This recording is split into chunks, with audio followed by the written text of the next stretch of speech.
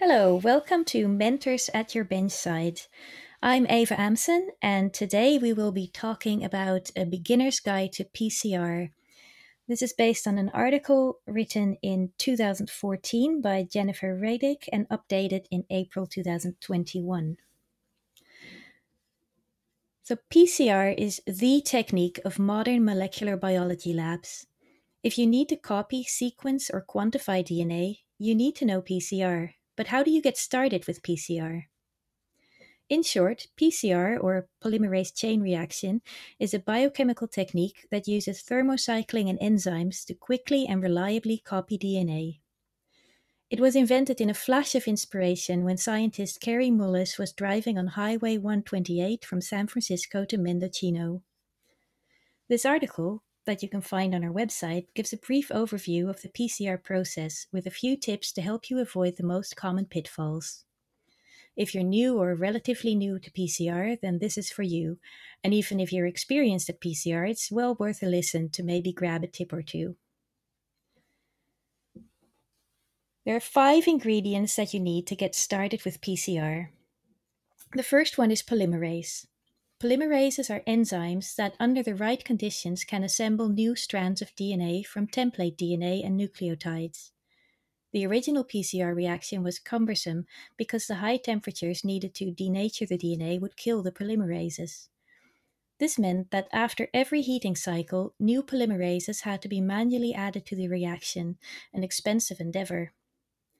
However, in modern PCR, this is not a problem, as the polymerases usually come from one of two thermophilic bacteria sources, Thermus aquaticus or Pyrococcus furiosus.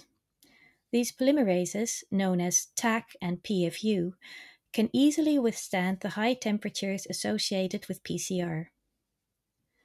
Commercial TAC and PFU polymerases are engineered for speed, fidelity, processivity, that's the ability to complete long reads, and their ability to read GC-rich templates. Companies are constantly developing new polymerases.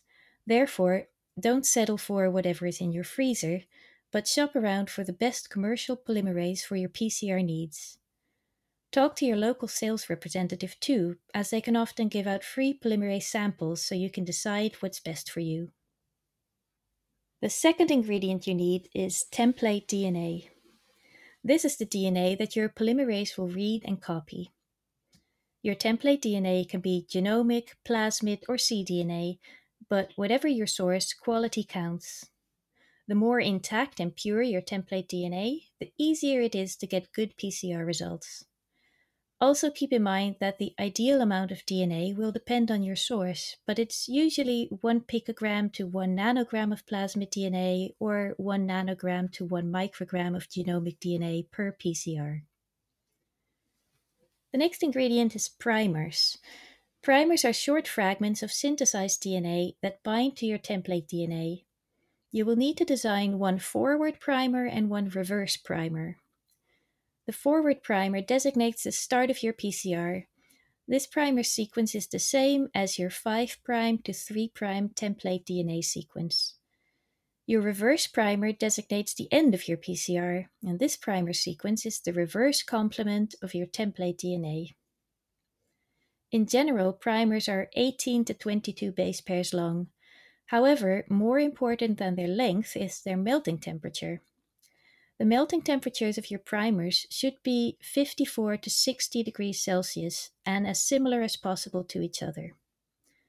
There are lots of online calculators that can work out primer annealing temperatures, and most companies that synthesize primers supply such calculators. If you look up this article on our website, you can also find a link to top tips for primer design. The next ingredient that you will need is nucleotides. As the monomers of DNA, nucleotides are necessary for making DNA copies. For most DNA PCRs, you will use deoxynucleoside triphosphates, or DNTPs. You can buy these separately or as a mix of DGTP, DCTP, DATP, and DTTP. Whatever you buy, though, keep in mind that nucleotides are very sensitive to freeze and thaw cycles. Therefore, it's best to create small aliquots of your DNTPs.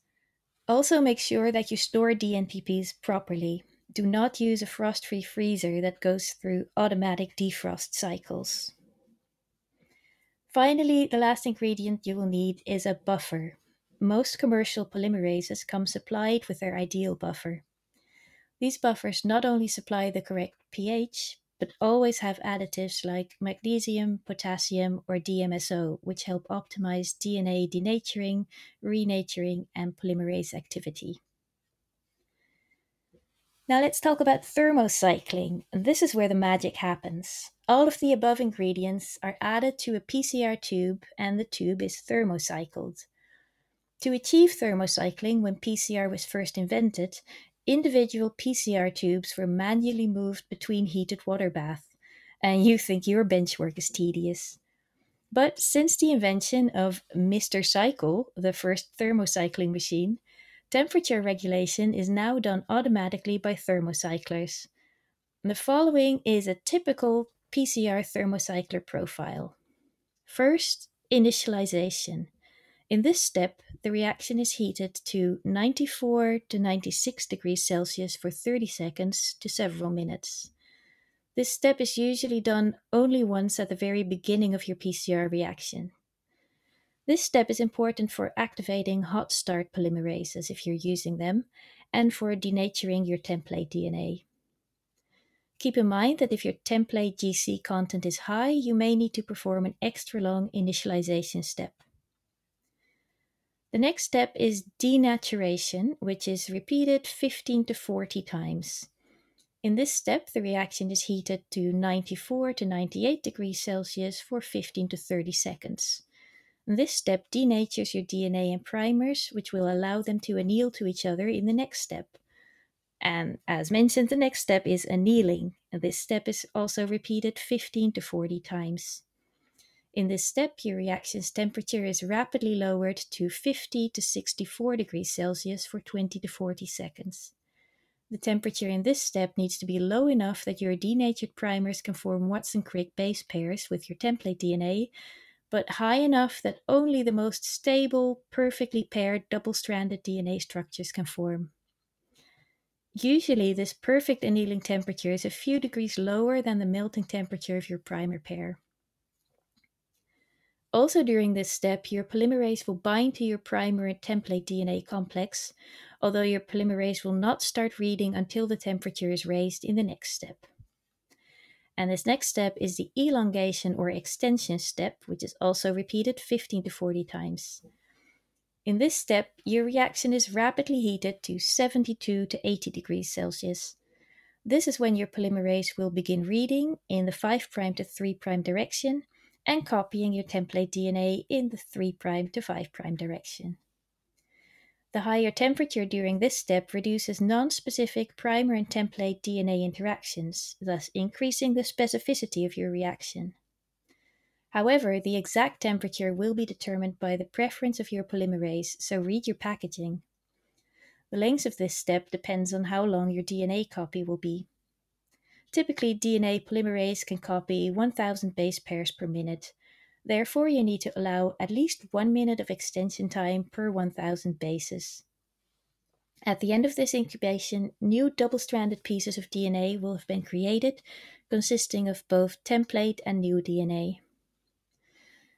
And finally, repeat. Repeat steps 2 to 4 about 15 to 40 times. It's true that the more cycles you program, the more DNA copies you will create. However, there is an upper limit.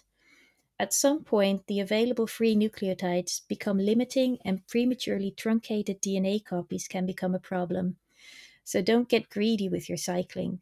Less product that's good and clean is preferable to lots of dirty product. Then there is a final elongation step. This is optional but often recommended in the PCR process. In this step, the reaction is held at 70 to 74 degrees for several minutes. Usually, you will use the same temperature for this as you used in the elongation or extension step. This step allows the polymerase to finish reading whatever strand they're currently on. This optional step can help reduce the number of truncated copies in your final products.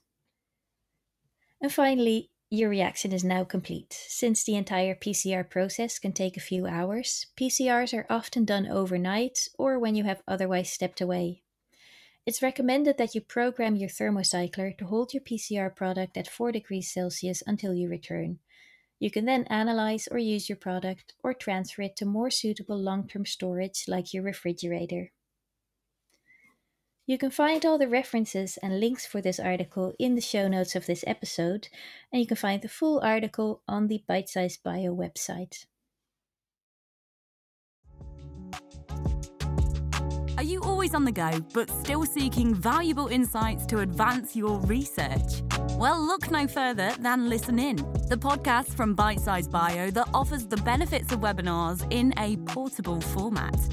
With webinars featuring leading researchers and commercial specialists discussing techniques like CRISPR-Cas9 and microscopy. With Listen In, you can tap into their expertise and drive your research project forward efficiently and productively, no matter where you are. Visit bitesizebio.com/podcasts or search for Listen In your podcast app to subscribe.